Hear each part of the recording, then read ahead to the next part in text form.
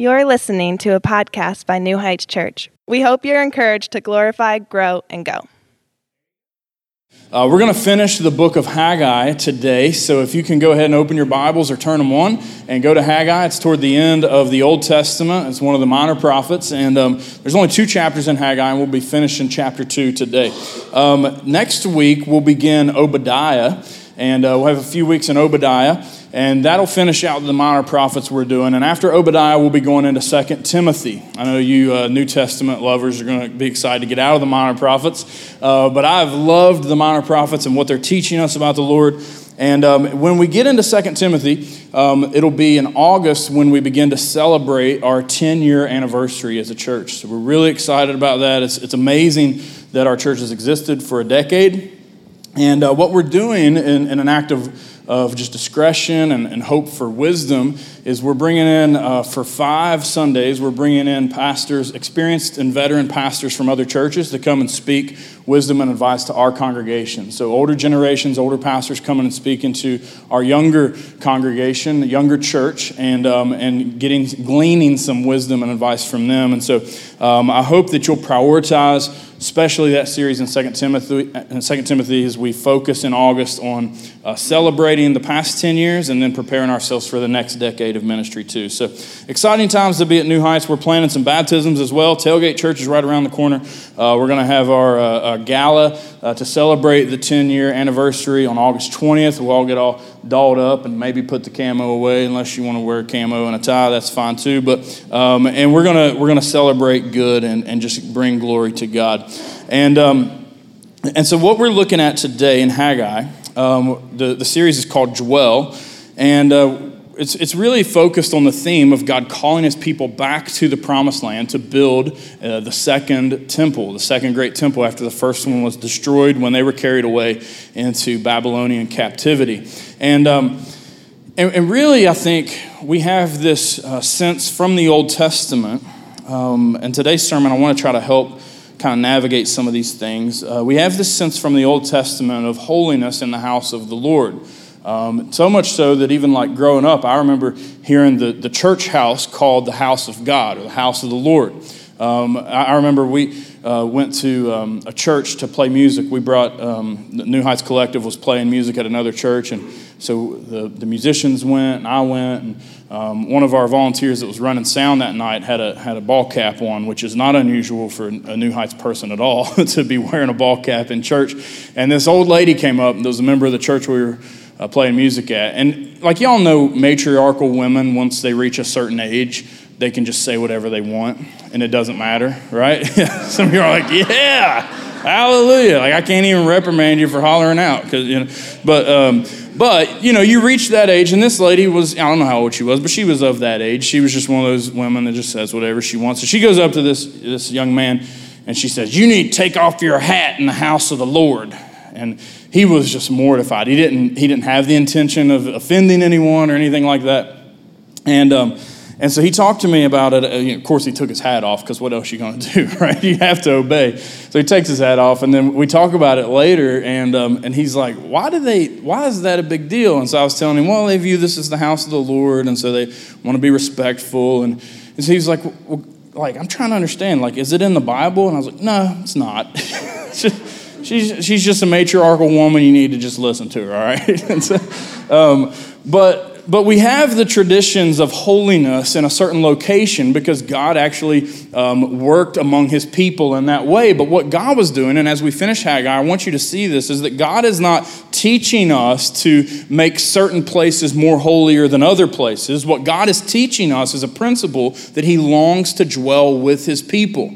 And I remind you all the time, there's nothing special about this building, right? Matter of fact, it was a Chinese restaurant longer than it's been New Heights Church. I used to eat cheap sushi right there. And so we would be amiss if we started to make this building up to be some shrine or holy sacramental place. Rather, what's holy about the place is the people who gather here. It's special because of us in it. If we're not in it, then it loses that. And so as we look at this, I want you to keep those things in mind.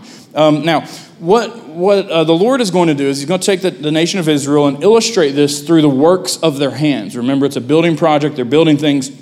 He's going to illustrate this through the works of their hands. And so I've got 4 sermon points. We're going to look at the dead hands of Israel, meaning that they had rejected God's law, and he shows them that they were defiled and unclean, like a corpse. We'll look at their poor hands, meaning that they were impoverished and unable to provide for themselves without the Lord's help. And then we'll get into the blessing of God and see how he blesses their hands and chooses their hands for his purpose and glory. Okay, let's look at the first one, dead hands. Haggai uses this macabre imagery of a corpse in the passage we're going to look at today.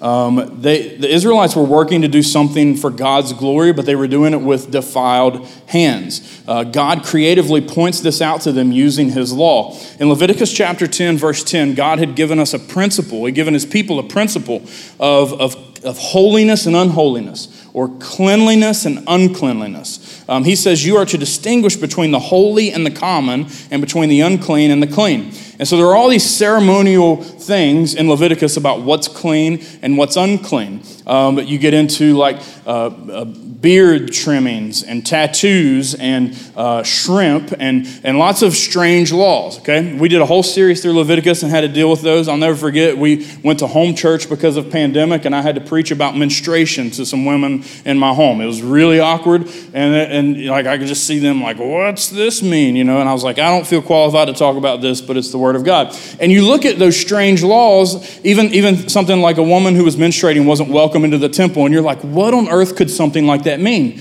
Well, you have to drill down exegetically into the scriptures and see what principle God is teaching his people. And the principle was not just women, but even any man who had a wound or blood was not welcome in the temple. So then the principle is, why can someone who has blood not be welcomed in the temple? Well, because God is teaching his people that they would only be accepted in God's sight from the blood of another, not their own blood. He's teaching them that the atoning blood of an animal sacrifice was what would bring them into the presence of God so that he could dwell with them in the temple, foreshadowing and lifting their eyes to a principle higher, that in Jesus we find one who bleeds for us, who sacrifices himself for us, and his blood covers our sins. So we don't come to God by our own sacrifice, we come to God by Jesus' supreme sacrifice. And it's hard for us when we read just kind of some strange laws in the book, and we're like, well, what's God doing here? And the same was true even with the folks of Haggai's day. They had difficulty understanding what God was doing. And so he uses this occasion to teach them about that. He lifts their eyes and shows them the purpose of his law. In verse 10, he says, on the 24th day of the 9th month, in the 2nd year of Darius, the word of the Lord came by Haggai the prophet. Thus says the Lord of hosts, ask the priests about the law. So he's going to give this kind of line of questioning to the experts in the law. He says, if someone carries holy meat in the fold of his garment and touches with his fold bread or stew or wine or oil or any kind of food, does it become holy? The priests answered and said, no. All right, so it's trivia time with the Lord. He's teaching them something, and he says, meat in the garment. What he's referring to is the flesh of an animal that has been sacrificed. So that blood that was necessary for them to enter the temple, once that blood was shed, and they had the meat, they had some steaks or tenderloins or whatever from that animal, they would carry it, and the Lord basically asks, that is holy meat. If it touches other food, does that other food become holy? If it touches a glass of wine, does that become holy? If it touches a loaf of bread, does the bread become holy? Well, the answer is no. This is all given in the Levitical code. So the priests rightly answer, no, it doesn't become holy. And I know if you're like me, you're like, okay, what's the point? I remember when I was in seminary, I was a youth pastor at Hamlin Baptist Church, and Pastor Jim Caldwell, who was my pastor, worked very hard to teach me things about theology and the Bible. And he would always do so by giving me a line of questioning. And he always had in his mind what the answer needed to be, and I would give my answer, which I thought was well thought out and well informed because I was a pretty sharp seminary student, and he would always give me this reply, no, and I still hear it like in my head. When I would give my well thought out replies to his questions, he'd go, no, wrong, and he'd always tell me how I was wrong. And so I would kind of get frustrated with him. I'm like, okay, get to the point and teach me what you're trying to teach me instead of asking me questions. And maybe that's how the Israelites felt. But the Lord continues with his line of questioning to continue teaching them. So they've established holy things touching unholy things don't make them holy. He continues in verse 13. Haggai says, if someone who is unclean by contact with a dead body touches any of these, does it become unclean? The priest answered and said, it does become unclean. So then the line of questioning continues, because one of the ways to become unclean ceremonially was not to just be bleeding, but if you worked at a funeral home in Israel in the Mosaic covenant, and you touched a dead body, you had to be unclean for a certain period of time because you had been associated with death. Again, teaching a principle that death was not something that was within God's presence. God is the conqueror of death. And so if you had touched a dead body, you were unclean. And if you touched the meat of the animal that was sacrificed, would that make the meat unclean? That's the question. And the priests answer, and they say, it does. It does become unclean. And so we have the answers here. And you might be like me, what's the point? Well, here's the point. Holiness does not transfer, but unholiness does.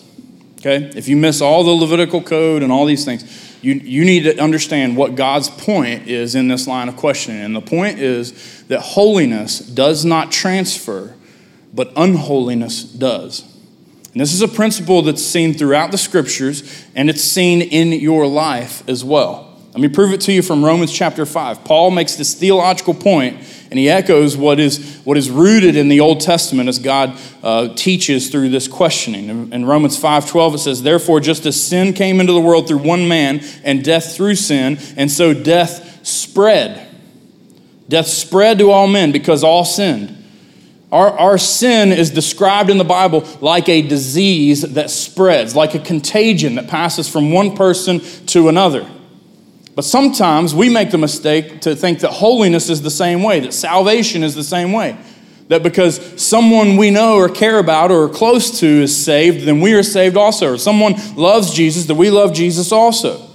I hear all the time when I invite people to church, when I share the gospel with people, well, my grandpa was a preacher. All right, y'all ever heard that one? I think all of our grandpas were preachers. I just think that's how I hear that so much. I'm like, all of our grandpas at some point preached the gospel. It just seems like that. But what's that do for you? Okay, your papa was a preacher. That doesn't accomplish anything for you. Matter of fact, with some people who've told me, yeah, my grandpa was a preacher, I've said, well, if your furthest back grandpa was the OG sinner, his name was Adam, right? You want to go back in your family lineage, the one that you're biblically connected to the most is not the holiest in your lineage, but the most sinful, the one who introduced sin into the world, where Romans 5 says that through his sin, all of that death and curse passed on to all of us. Unholiness is contagious, but holiness is not. Now, it might bother you that holiness is not. It does me a little bit. Honestly, I wish that Papa's good preaching transferred down to me. I wish that the faithfulness of our family and forefathers was automatically passed down to us, but the reality is it's not. Young people, I want you to particularly listen to me. Teenagers, students, I want you to particularly hear me on this, that just because your parents serve the Lord does not automatically mean that you have a relationship with the Lord. You have to lean into this and explore this for yourself. Married folks, listen to me. If you have a spouse that is really connected to the church and Jesus, but you're not personally yourself engaged with the Lord, you don't get to piggyback on their relationship with Christ. You have to have it for yourself. Like we find holiness from God. He's the source of it, and it's a personal relationship in and of ourselves. It's not something that we lean upon others for. And in the same way, Israel could not lean on the former glory of Israel. They couldn't ride the coattails of the first temple. It had been destroyed and dismantled. They couldn't continue on that. They had to own their own faith. They had to commit to the God that they said they worshiped, and it couldn't just be because their grandparents worshiped him and built a great temple. They had to do it themselves. And God, when he looks at their works, he compares their hands that were doing the work to corpses. It says in verse 14, Haggai answered and said, so is it with this people. In the same way that those who were touching corpses and unclean and then making other things unholy, he said, so it is with this nation before me, declares the Lord. And so with every work of their hands, what they offer there is unclean. So they could try to make holy things all they wanted, but if their hearts were unclean, they would only defile and defile and defile. Israel's hands were busy, but God compared them to corpses' hands. You see, if your heart is not sincere with God, it doesn't matter what your hands do. You can do things that seemingly look very good. You can build elaborate things for the Lord, but if your heart is not regenerate and repentant and in a relationship with Jesus, then it's all futile and worthless.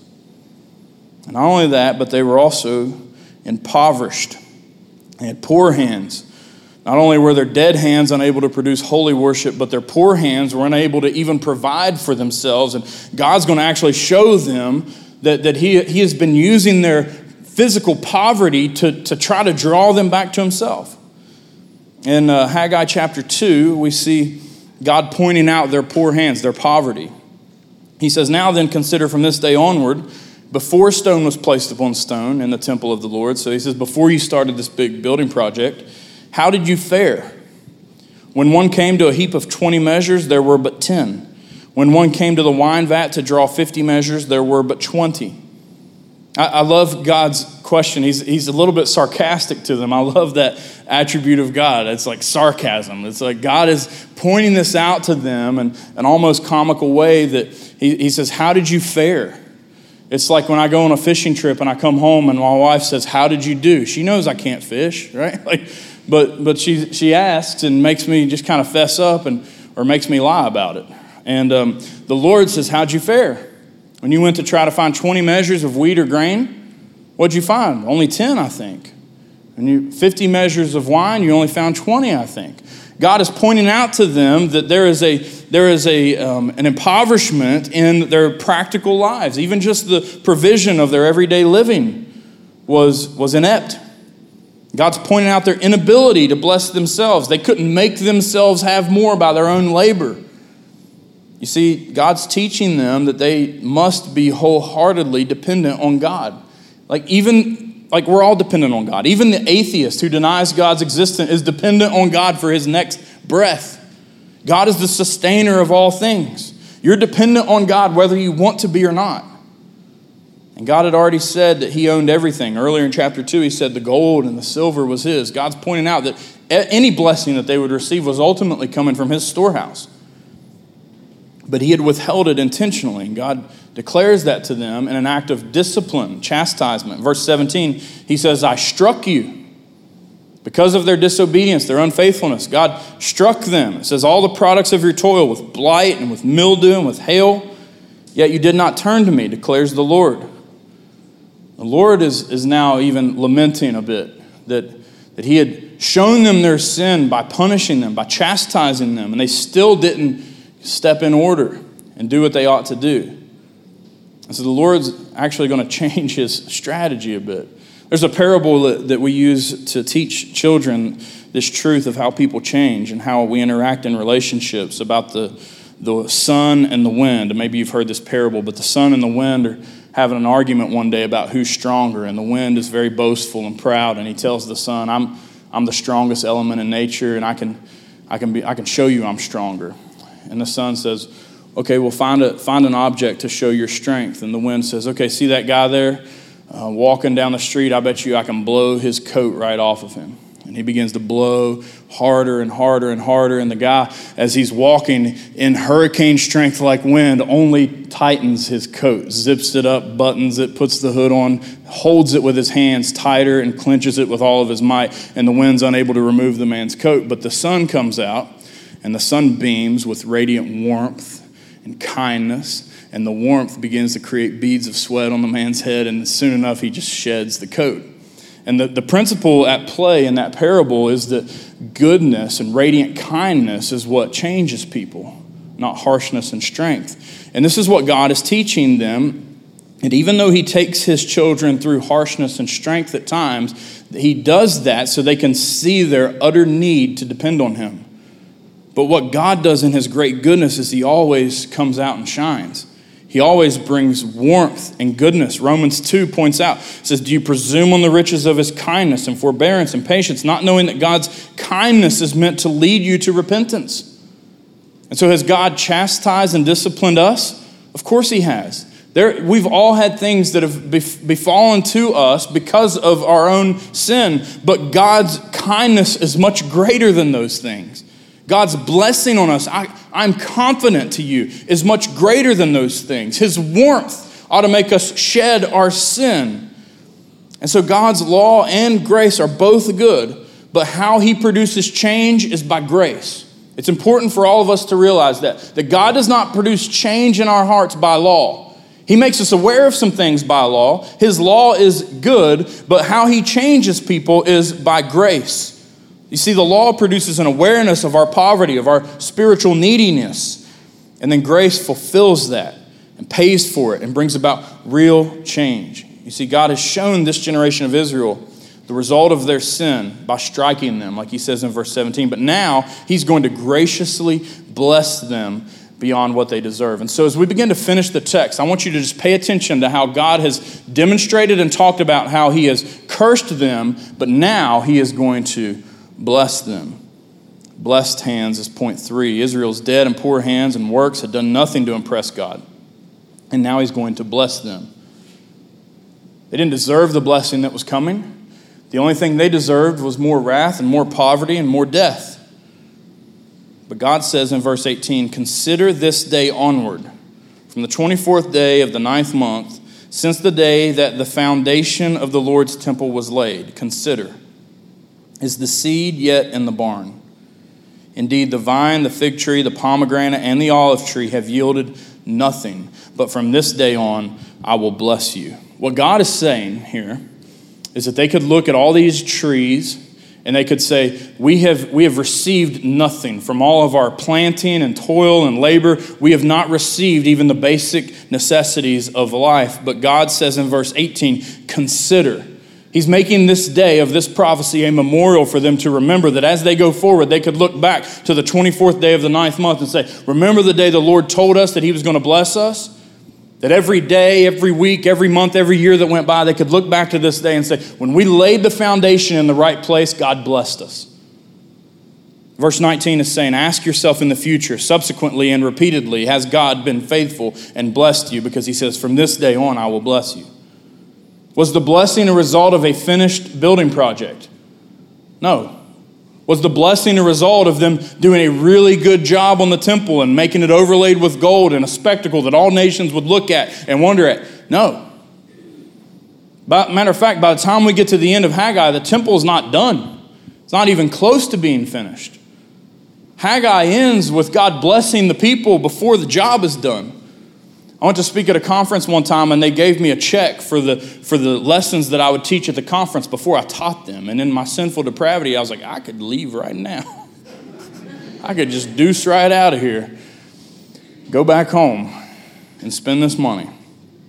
That's why, like most of us, if we pay for some sort of job, we might pay half up front, but we don't pay all of it up front. We pay when the job's complete. But that's not how God works. God does not pay you with blessing when you're complete. When you're good enough, when you're holy enough. God pays you and blesses you when your foundation is right. He grants you eternal life freely by grace alone when your foundation is Jesus Christ. 1 Corinthians 3, Paul said, do you not know that you are God's temple and that God's Spirit dwells in you? So we see in the New Testament, after the temples are destroyed, we see that the revelation of God is just this progressive, true, redemptive narrative that God's plan all along was to dwell not just with his people, but in his people. And he's going to give us that promise and seal us in that, not because we've done all the right things and finished a great building, but because he's good. And we get the payment before the work's done. D.L. Moody famously used to preach that we work from the cross, not to the cross. And if your gospel message is one that you have to work good enough to be worthy of Jesus' death, you'll never get to that, and it's a miserable existence. But if your gospel message is the one of the Bible, the true one, it's the one that Jesus comes for those who could never work good enough or be good enough to merit their own salvation, and he dies for us. And when we receive that salvation, we're like, man, I want to do some renovations because this is a good Savior. Have y'all seen this trend online where people are like selling their houses and buying buses, fixing them up? There's a million of them on Instagram. They get a bus, they paint it teal usually, they put curtains in it, and they live in this old school bus. Like when I was a kid, like that was the worst fear. Like Chris Farley used to yell at us and say, you're gonna live in a van down by the river. And now that's all the millennials' dreams is to do that, right? And this is sort of what the Lord has done in his promise of dwelling places, is that he had this elaborate temple that was built, but in the New Testament, he enters into his people. He goes mobile, so to speak. And so the mission of the church today is not, let's get people to come to our temple. It's let's take the temple to people so they can hear the goodness of Jesus, that he loves them and he's adopted them into a family. This is a beautiful picture that he's even revealing to them, even in Haggai, as they build a very real temple for him. He's teaching them principles about how he longs to dwell with his people, and he's making sure they get the foundation right. 1 Corinthians 3 tells us what our foundation should be. It says, no one can lay a foundation other than that which is laid, which is Jesus Christ. You see that? God has signed up for a mobile fixer-upper. He has purchased on the cross an imperfect bust, if you will, an imperfect, very flawed church that he is perfecting for his glory. And before it's perfected, he's given payment in full. He's given you eternal life now. You have his Spirit dwelling in you now. If you've repented and joined this family, you have the hand of God on everything you do, child of God. You have the Heavenly Father listening to every word you pray, child of God. This is extraordinary news for us. That we can understand our imperfections, but understand that we are serving a great renovator who's perfecting us for his glory. The fourth and final point is that we have chosen hands. That those of us who've repented and placed our trust in Jesus, got that foundation right, we learn that God chose us to be in this all along, that God chose us to be his dwelling place. What a humbling reality to think about. That God has chosen for his Spirit to dwell in me, and that everywhere I go, whether it's New Heights Church or Tudor's Biscuit World or Coal Miners Lounge, that's where the Lord is going to be. What a mind-blowing truth. That in God's sovereignty, he has chosen a people to dwell with. And that's really the narrative and story of the whole Bible. In eternity past, God existed in Trinitarian community, Father, Son, and Holy Spirit, with communion with one another, enjoying being in one another's presence, dwelling together. And God, in his love, creates mankind so that he can dwell with his creation. Adam and Eve are in the Garden of Eden, and the glory of God was being able to walk in the cool of the garden with Adam and Eve. But their choice to sin brought destruction and division to that presence and that dwelling, and only atonement would be able to bring them back together. So in the Bible, we see God begin to reunite him and his creation, to bring that together. And all of these promises of dwelling proceed. He goes to Abram and he says, you come out of the land that you're in and come to this promised land, and I will dwell with you in this promised land. I'll be there with you. I want to spend time with you in this promised land I'm giving you. He goes to Moses after they've messed it up and ended up in Egypt, and he says, bring them out and bring them back. And even in the wilderness, I'm going to dwell with you in a tent. I'm going to go camping with you. I'm going to be in this tent. You can come and be in my presence. Once they get back into the land, he promises the kings. He says, David, Solomon, build me a temple so that the people can come and worship me, so I can have presence with them and I can dwell with the people. And their disobedience leads them to exile. And where we get to Haggai, where God is saying through Haggai, go back to the promised land and rebuild the temple so we can again dwell together. And then that sweet revelation, that mystery revealed where Jesus says, this temple is going to be destroyed, but I'm going to raise up a greater temple in 3 days. And through his resurrection after his death on the cross, God reveals this greater dwelling that he wants to dwell in his people. And on the day of Pentecost, he himself comes to dwell within his chosen agents in this new covenant. And all of this ultimately looking forward and longing for the day that we will dwell physically in his presence for eternity. What a great story. That the God of all the universe wants to be with us, wants to dwell with us. And that can start right now. Haggai 2:20 says, the word of the Lord came a second time to Haggai on the 24th day of the month. Speak to Zerubbabel, governor of Judah, saying, I am about to shake the heavens and the earth, and to overthrow the throne of kingdoms, and I am about to destroy the strength of the kingdoms of the nations, and overthrow the chariots and their riders. and the horses and their riders shall go down, and every one by the sword of his brother. God is promising Zerubbabel that he can rule this free nation as a rightful king rather than just a governor, rather than just a colony of the Persian Empire. He's telling Zerubbabel that he's going to be placed on the throne as a rightful king. In verse 21, he's called a governor. In verse 23, he's going to be no longer called a governor, but he's going to be called the servant of the Lord. God looks at him and says, my servant, which is a kingly designation. Verse 23 says, on that day, declares the Lord of hosts, I shall take you, O Zerubbabel, my servant, the son of Shealtiel, declares the Lord, and will make you like a signet ring, for I have chosen you, declares the Lord of hosts. And so God's choosing of Zerubbabel is, I think, an indicator symbolically of a greater choosing of the people of Israel, that he was calling back and assembling together for worship and glory to be lifted up to him. But he calls Zerubbabel something very interesting, not just the name Zerubbabel. By the way, those of you that are expecting kids, strong name to consider, Zerubbabel. But he says, Zerubbabel, you're going to be my signet ring. Now, a signet ring was like a signature for kings. It was a ring that they would wear that had a unique seal on it, that was an emblem that identified it with the king himself, coming literally from his hand. And they would melt wax onto a letter or even packages, and they would seal them with that wax. And while the wax was still wet, they would press their ring into the wax, creating that seal. And then when it dried, if the seal was unbroken, that meant it was directly from the hand of the king to them. And it's important when the Lord says that he's making Zerubbabel a signet ring, because I think the Lord is actually pointing to something even more true and more fulfilled later down the line. You see, Zerubbabel was actually in the line of a greater king we worship named Jesus. Matthew actually mentions him and his genealogy at the beginning of his gospel when we celebrate Christmas, and we look at all those names listed before Jesus is born, and we say, why is all this here? It's to show us that the Old Testament matters and to show us that God always had a plan all along to dwell with his people.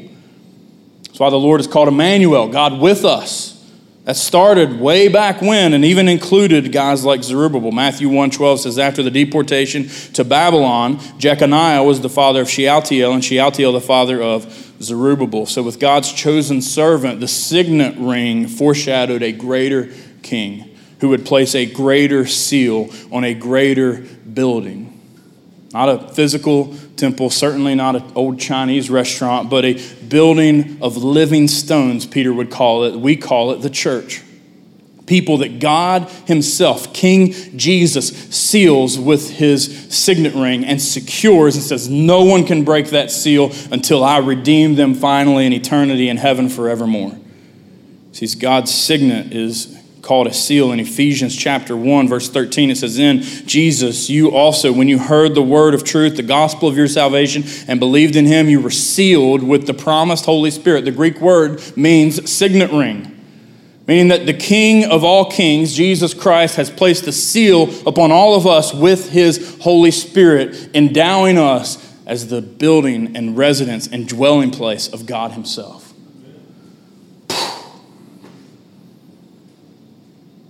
If that doesn't make your Sunday mornings look a little different, then maybe you're just not getting it. If that doesn't make what we do week in and week out feel a little bit weightier, maybe you're missing what I'm saying. God loves you so much to die for you and move heaven and earth to dwell with you. What should overcome that? What should be prioritized over that? What on earth could be more important than that? For you, for your spouse, for your family, for your children, and all of life. That's the most important thing to me, and I pray that it's the most important thing to you too. We hope you enjoyed the podcast. To learn more about New Heights Church or a relationship with Christ, please visit our website at www.newheightswv.com.